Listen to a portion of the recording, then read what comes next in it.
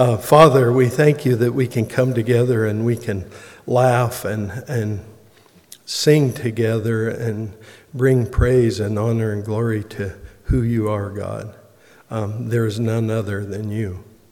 And thank you for what you have done for us. And so this morning as we're here and we're expecting things from your word, open up our hearts and our minds. Listen to the prayers of your people. There's ones of us that our hearts are hurting or confused or sad or whatever it is, God. You know and you help us. Your Spirit comforts us and your word guides us. So give us something today that we can hang on to. And it's because of who you are, God. In your Son, Jesus' name, amen. Amen. Thank you very much, Deanie. I've never met Neil Wanless. You probably haven't either. But if I do, I can tell you that in pretty short order, I'm going to walk up to him, shake his hand. I will buy him a jug of Pure Leaf tea, invite him to have a sit down with me, and very quickly I will say, "Well done, Neil. Well done."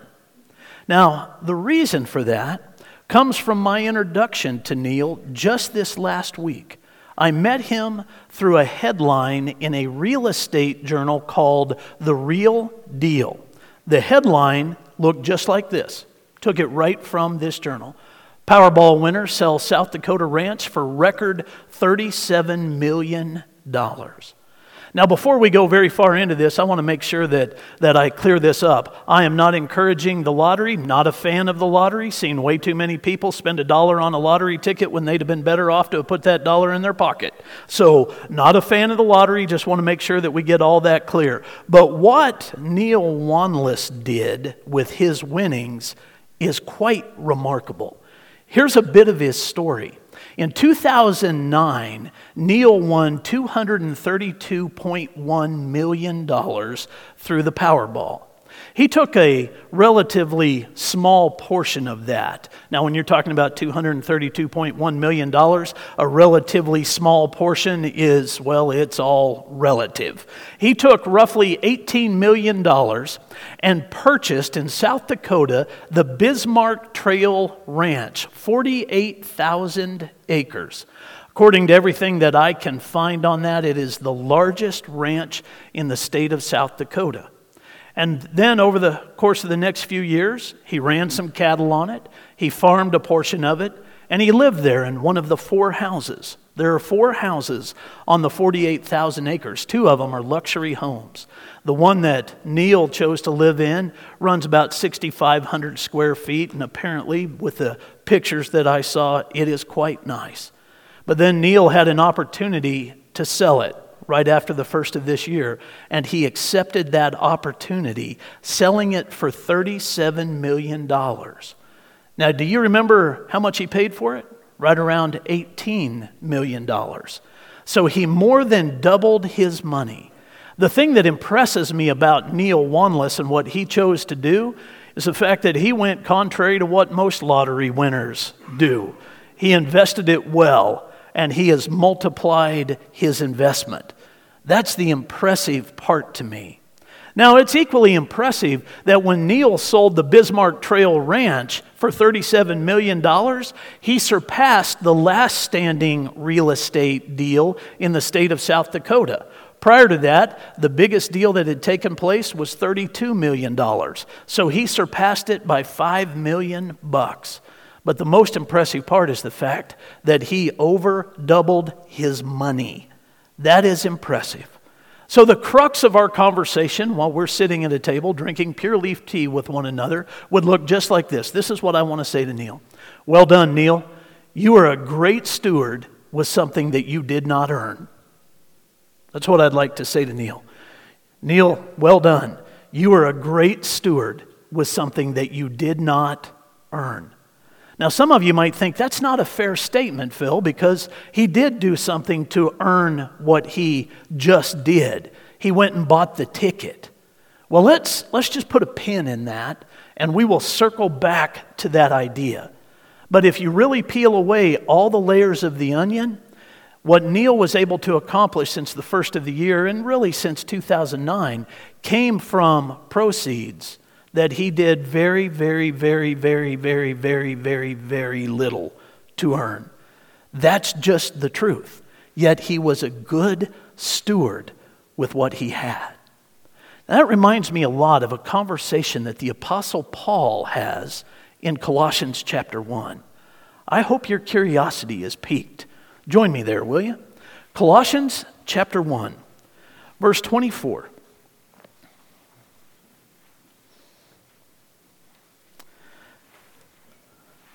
Listen closely to what the apostle says here. It's quite interesting to me that it's been well documented that in the study of the book of Colossians, the section that we're about to read is the most often overlooked section in this book. And that's due in large part to the heading over it, Paul's ministry to the church. Doesn't seem personal to us. Doesn't seem personal to the people that would open the book of Colossians. And so they tend to skip right over this like a rock across the water. And that's a mistake, my friends. That is a mistake. You're about to see some incredible teaching. Listen to what he says, starting in verse 24. Now I rejoice in my sufferings for your sake, and in my flesh I am filling up what is lacking in Christ's afflictions for the sake of his body, that is the church. I'm going to stop there for just a second and just make sure that you understand what Paul's talking about. He's not saying that his afflictions even come close to what Jesus suffered on the cross. He's saying that he's picking up where Jesus left off.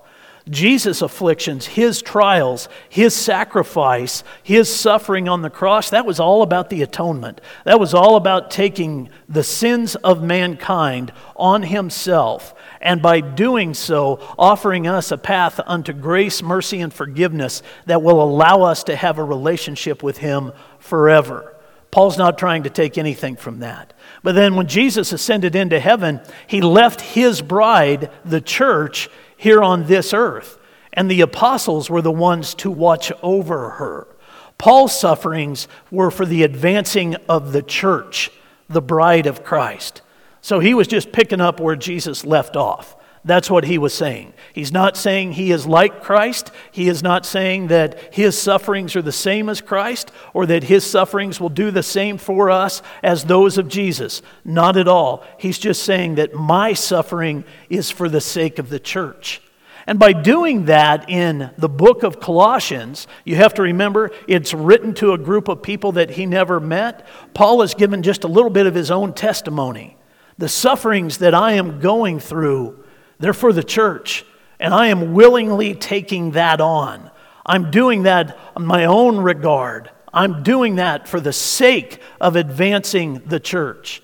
He's given just a bit of his testimony, and that is especially necessary because his testimony is under attack.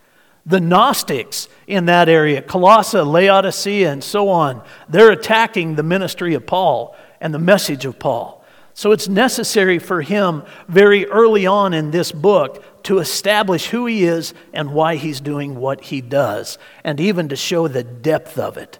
So that's why he says what he does in verse 24. Pick up with me in verse 25. Well, let's just start again, 24. Now I rejoice in my sufferings for your sake, and in my flesh I am filling up what is lacking in Christ's afflictions for the sake of his body, that is the church, of which I became a minister according to the stewardship from God that was given to me for you, to make the word of God fully known, the mystery hidden for ages and generations, but now revealed to his saints.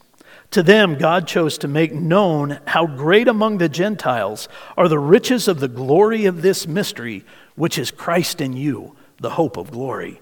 Him we proclaim, warning everyone and teaching everyone with all wisdom, that we may present everyone mature in Christ. For this I toil, struggling with all his energy that he powerfully works within me.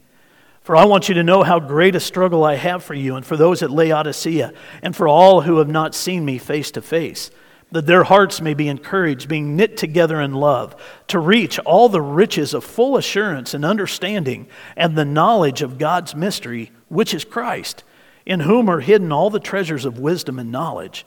I say this in order that no one may delude you with plausible arguments.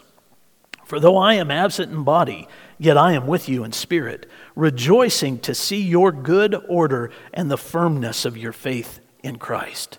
See what I mean? There is some great teaching in this section of Scripture. It is a mistake to skip over it, believing that it's not personal to us. It is quite personal to us. And all you have to do is get into it, and you will see that. You will see that. Now, Paul, as he's introducing himself, uses a really interesting word. And he uses it as it is attached to God, but then also attached to him. The word? Steward. The stewardship of God. Through the stewardship of God, Paul has a mission and a ministry. That is to become a steward of the gospel. But before we get into that, let's spend just a moment with this idea of being a steward of what God has given us. It is quite a conundrum when we stop and think about the fact that the designer and creator of the universe invites us in to the stewardship of all that he has created. That is true in the physical realm. It is true in the spiritual realm. The designer and creator of the universe has said to us, his children, I want to give you responsibility over my creation, over the things that matter the most to me. All we have to do living in Northwest Montana is look around and we can see the physical side of it. The Kootenai National Forest is a good example of how God invites us into the stewardship of creation. It is our responsibility to be good stewards of the forest that is around us. No matter where we live, that carries over. No matter what our geography looks like, that is God's invitation to steward the world that we live on, the planet, to steward everything that is created. Now that's an example of the physical side of it. Spiritually, we have the church, and God invites us to be stewards of His church as well, His bride. Now, isn't that a responsibility? Jesus would call the church His bride. That's how much He loves the church. The church is made up of His children, those that have given their lives to Him. And Jesus says, now you watch over it. You watch over it. That's a weighty responsibility. Don't just watch over the organization of the church. Watch over the people of the church. Watch over those that make her up. Well, for the Apostle Paul, when he says that from the stewardship of God, he has been given a responsibility, he has been made a steward himself, he further defines that this way. He is a steward over the Word of God. He is a steward over the Word of God. That's the advancing of the gospel. And he has the responsibility to do that. Now, we hear all the time that expression, the Word of God. Spend any time around the church or around Christians and you'll hear us talk about the Word of God. But if you are new to Christianity, if you are new to a relationship with Jesus or even to the church, that could be somewhat confusing. When you hear the Word of God, what is that? Well, let me give you 3 definitions today. 2 of them I just lifted off of the internet. That's where they came from. First one's from openbible.com, but it's a pretty good definition of the Word of God. Here you go. The Word of Christ, the Bible, is God speaking to us about His Son, or God speaking to us through His Son. The Christian church has been in agreement for nearly 2,000 years that the Bible is the Word of God, one that speaks primarily about His Son, Jesus Christ. It's a good definition. It really is. Take a look at this second one. This comes from premierunbelievable.com. Why is the Bible called the Word of God? Jesus leapt out from the pages and still does. His personality, His life, and His love. So my first answer to the question, why is the Bible God's Word, is to say because it speaks of Jesus. It is our primary and most authentic record of what Jesus did and said, and that I find this man to be amazing. Again, that's a pretty good description of the Word of God. But the best one, and it shouldn't take us by surprise, the best one in my estimation comes directly from the Bible itself. Listen to what God has to say about the Word of God. This is John chapter 1. In the beginning was the Word, and the Word was with God, and the Word was God. Look at verse 2, the first word. He was in the beginning with God. He, meaning the Word of God is Jesus. Jesus is the Word of God. All things were made through him, and without him was not anything made that was made. In him was life, and the life was the light of men. The light shines in the darkness, and the darkness has not overcome it. And the Word became flesh and dwelt among us, and we have seen his glory. Glory is the only Son from the Father, full of grace and truth. For from his fullness we have all received grace upon grace. That's me skipping around in John chapter 1 just a little bit. But that's the description of Jesus as the Word of God. The Bible would go on to tell us that he is the first and the last Word of God. He is the Alpha and the Omega. So when Paul says that he has been made a steward of the Word of God, he's really saying that he has been made a steward. He is responsible for the message of Jesus Christ, the gospel of Jesus Christ, the good news of Jesus, the Word of God. That's his responsibility. God gave it to him. I might offer to you that God has made every believer a steward of the Word of God as well. He's made all of us a steward of the message of Jesus.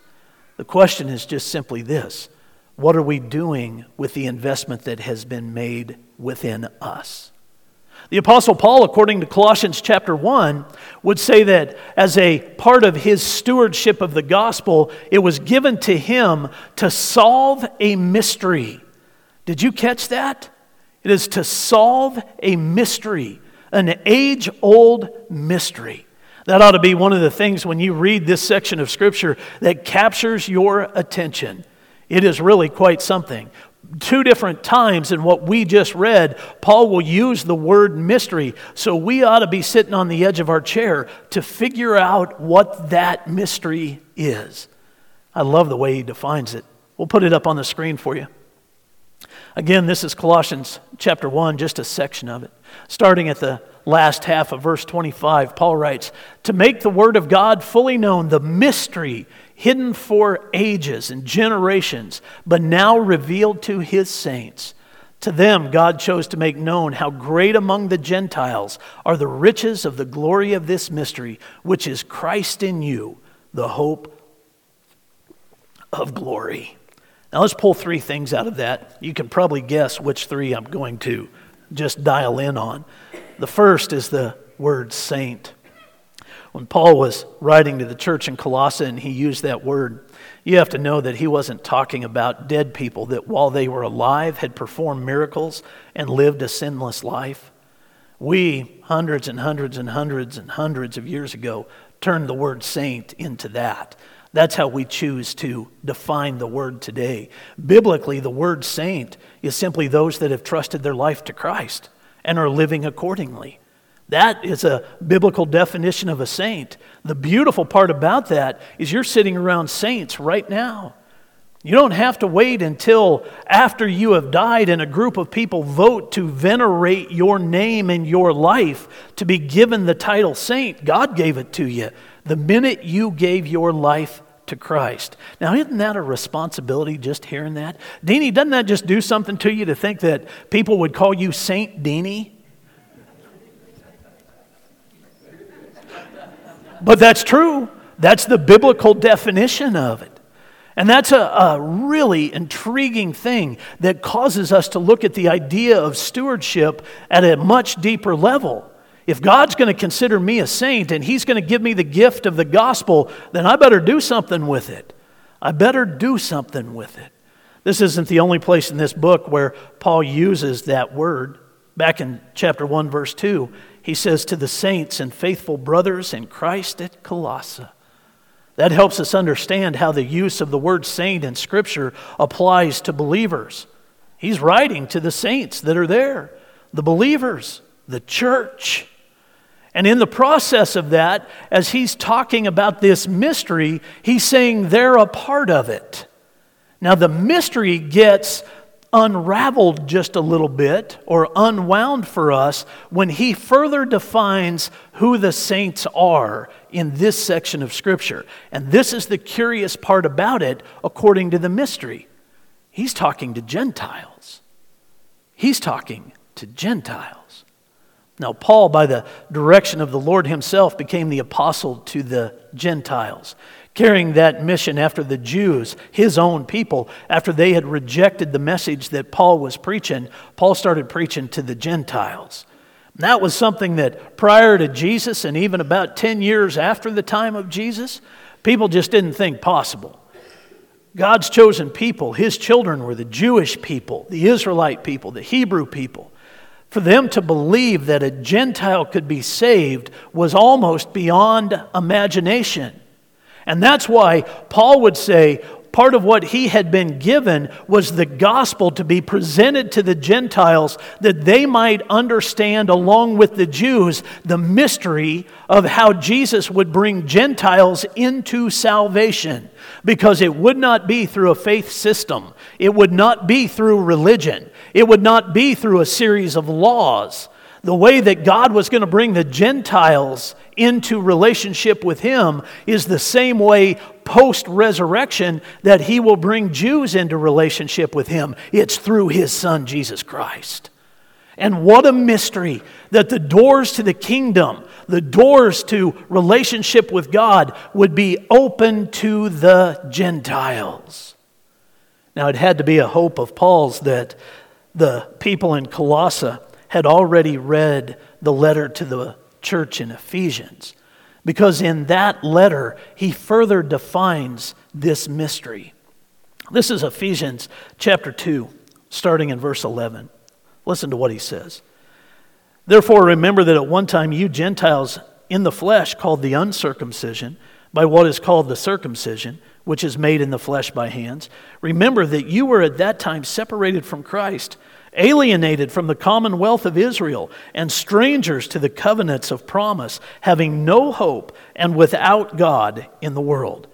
But now in Christ Jesus, you who once were far off have been brought near by the blood of Christ.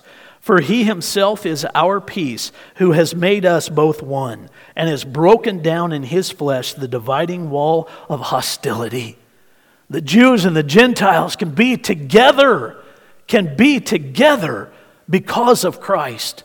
And we can be together in Christ. And there can be unity in people that prior to this moment in history had never experienced unity. In Romans chapter 1, Paul would say, "For I'm not ashamed of the gospel, for it is the power of God for the salvation of everyone who believes, first for the Jew and then for the Gentile." That's this mystery of the ages, how God would bring everyone into his kingdom. Oh man, did he ever do it. It's fascinating when you understand that as a mystery. Your relationship with God was a mystery to people until Jesus. There was no way for it to happen except for you to become a proselyte Jew. Well, today, because of Jesus, he's thrown open the kingdom to anyone that would believe in him. To all who would call upon his name, the Bible says. That's mysterious to Paul and to people just like him. And in reality, to people just like us. How could God reconcile us as sinners and bring us into relationship with him? Well, the answer is the Word of God. The answer is Jesus. If there was a good point in this message to say a big resounding amen, that's it. Ready? 1, 2, 3. Amen. It is Jesus. It is Jesus. So now he's talked about the saints and who they are and kind of blessed their heart by telling them that they fit in that category, even as Gentiles. But then he dives into the deep end of the pool when he says this. Tammy, let's go back to that slide. Here's the great mystery. Christ in you, the hope of glory. Now, if you want to understand the hope of glory, you have to know that it's at least threefold. The hope of glory is at least threefold. There's probably a lot more to it. It's just these three that I want you to think about today. The hope of glory, Christ in us, Christ living in us, becomes the hope of glory. And it begins right here and right now. And one of the things that defines Christ in us, the hope of glory, is the way Jesus changes our self-talk. The way he changes our self-talk. Now that sounds like a psychological term, or at least a sociological term, and it's both. Here's a definition of self-talk. Self-talk is the way you talk to yourself. Isn't that deep? Or your inner voice. You might not be aware that you're doing it, but you almost certainly are. This inner voice combines conscious thoughts with inbuilt beliefs and biases to create an internal monologue throughout the day. How many of you know what self-talk is? How many of you would say that at some point in your life, if not today, at some point in your life, the self-talk that you have heard running through your head has not always been encouraging and given to build up? Yeah, you know what self-talk is. You know the danger of it. But one of the benefits of Christ in you, the hope of glory, is the way Jesus changes self-talk. Now, I want the Word of God, the actual Bible, to help us understand that. So join me in Revelation chapter 12. Revelation chapter 12.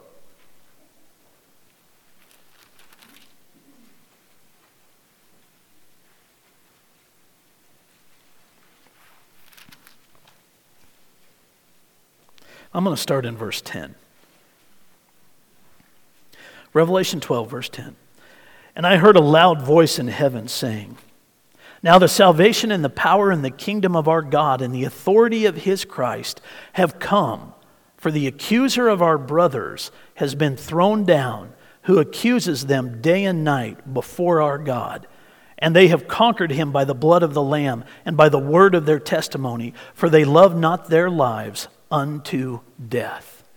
One of the names for Satan, and we know that as an angel his name was Lucifer, and then he was given the name Satan, he was given the name the devil, the prince of this earth. There's a number of different names for him. He's a thief and a liar, but he is also the accuser of the brethren. The Bible says he accuses us day and night before the throne of God. Day and night, he is there accusing us before the throne of God. Your name is not unfamiliar to him. So personalize it like this. Raina, the accuser of the brethren, stands before the throne of God accusing you by name to God. But here's the beauty of that. Jesus stands there and says, that has no place here. That has no place here. And the things that you would say, Satan, about Raina are not true. She is my daughter. She is my child. She has been redeemed by what I did on the cross. And the things that you're saying, the accusations that you are bringing, have no validity. And the problem is, the things that the accuser of the brethren would say before the throne of God are the same things that he would say to us. And in the midst of our self-talk, oftentimes we hear the accusations of the accuser of the brethren. We hear the things that he thinks about us. And until we get those silenced, they continue to resonate very loudly for us. So the Bible tells us how Jesus takes care of those. Why don't you go to the Old Testament with me, the book of Zechariah. Probably haven't spent a ton of time in Zechariah, but you should in chapter 3. Because it's there that God teaches us this. Zechariah chapter 3, verse 1. If you're having a hard time finding Zechariah, the easiest way to find it is by going to your table of contents. Zechariah chapter 3, verse 1. Then he showed me Joshua the high priest standing before the angel of the Lord, and Satan standing at his right hand to accuse him. And the Lord said to Satan, the Lord rebuke you, O Satan. The Lord who has chosen Jerusalem rebuke you. Is not this a brand plucked from the fire? Now Joshua was standing before the angel clothed with filthy garments. And the angel said to those who were standing before him, remove the filthy garments from him. And to him he said, behold, I have taken your iniquity away from you, and I will clothe you with the pure vestments. And I said, let them put a clean turban on his head. So they put a clean turban on his head and clothed him with the garments. And the angel of the Lord was standing by. And the angel of the Lord solemnly assured Joshua, thus says the Lord of hosts, if you will walk in my ways and keep my charge, then you shall rule my house and have charge of my courts. And I will give you the right of access among those who are standing here. Hear now, O Joshua the high priest, you and your friends who sit before you, for they are men who are a sign. Behold, I will bring my servant the branch. For behold, on the stone that I have set before Joshua, on a single stone with 7 eyes, I will engrave its inscription, declares the Lord of hosts, and I will remove the iniquity of this land in a single day. In that day, declares the Lord of hosts, every one of you will invite his neighbor to come under his vine and under his fig tree. That's how God changes the self-talk, by first defeating the enemy and telling him that he has no voice in the life of his children. He has no impact. He has no voice. And that's how the Lord changes our self-talk when we say, I will not listen to the accusations of the accuser. Rather, I will listen to the voice of the Redeemer, of Jesus. That's Christ in you, the hope of glory. That self-talk changes. You get to hear something different. Now that's the first step in understanding Christ in you, the hope of glory. The second is this. When the Lord comes back for his church, if you are assured of your place with him, and Paul talks about that in chapter 2, and in what we just read, he said, live in such a way that you are assured of your salvation. When he comes back for his church, he comes back for you. This is found in Titus. Titus chapter 2, starting in verse 11.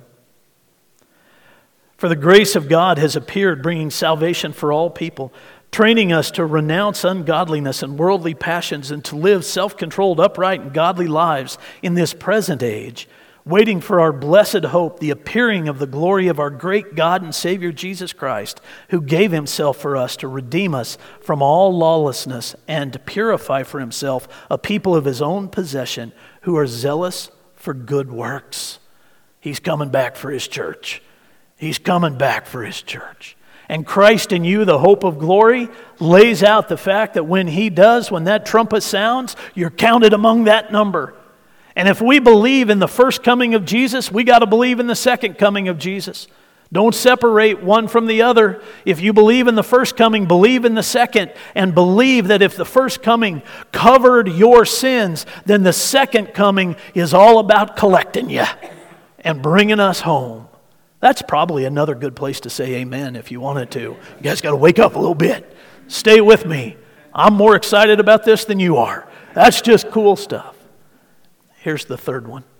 When the time comes, because of Christ in you, the hope of glory, you have waiting for you something much better than the Bismarck Trail Ranch and the 48,000 acres that it contains or is contained within it in South Dakota.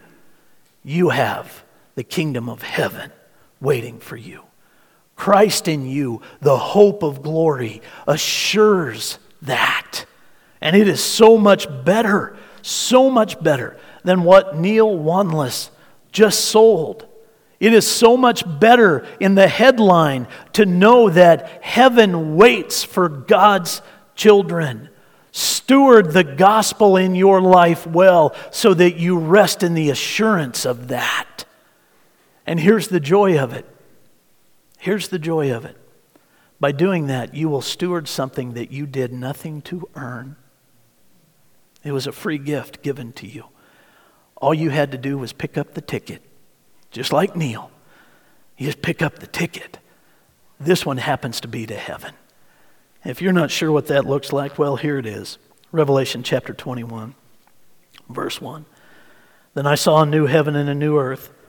For the first heaven and the first earth had passed away, and the sea was no more. And I saw the holy city, New Jerusalem, coming down out of heaven from God, prepared as a bride, adorned for her husband. And I heard a loud voice from the throne saying, Behold, the dwelling place of God is with man. He will dwell with them, and they will be his people. And God himself will be with them as their God. He will wipe away every tear from their eyes, and death shall be no more. Neither shall there be mourning, nor crying, nor pain any more, for the former things have passed away. Picking up just a little later on in verse 22, we read this. And I saw no temple in the city, for its temple is the Lord God, the Almighty, and the Lamb. And the city has no need of sun or moon to shine on it, for the glory of God gives it light, and its lamp is the Lamb. By its light will the nations walk, and the kings of the earth will bring their glory into it. And its gates will never be shut by day, and there will be no night there. They will bring it into glory and the honor of the nations. But nothing unclean will ever enter it, nor anyone who does what is detestable or false, but only those who are written in the Lamb's book of life. That's how you get the ticket. You make sure your name is written in the Lamb's book of life. Well, all of that, when we tie it together and put a bow around it, reminds us that we have living within us Christ. And when Jesus lives within us, we have the hope of glory. It changes everything. Very possibly all of that begins by changing our minds.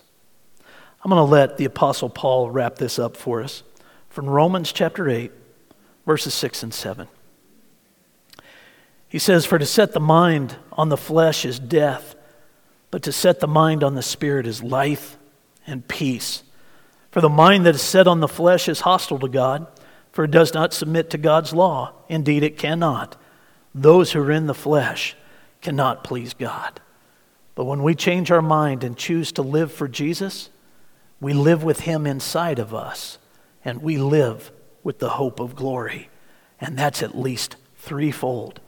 So Gentile brothers and sisters, live as saints because that's what you are, and live with Christ in you, the hope of glory, assured by Jesus of what waits for you.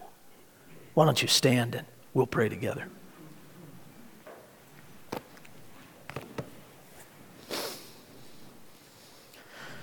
Oh, Father in heaven, I can get wound up on this subject. I like it. Because I love you. But Father, I love you same way John did because you first loved me. And that's the way we all have to see that. When we recognize that, we recognize that you chose us. You loved us and you chose us. You died for us. And you have given us all the hope we could ever want. The hope of a new way of seeing ourselves. The hope that when you return, you're coming for us. That we'll be with you forever. In a place that we can barely even fathom. And Father, you did that when you died on the cross for us. Thank you. Pray for those that have yet to accept this gift. I pray that'll happen today. And I pray for those that are still struggling with what they hear in their minds and their hearts. I pray today that'll be changed. I pray for those that are burdened with life. I pray those burdens will be lifted today. In Jesus' name.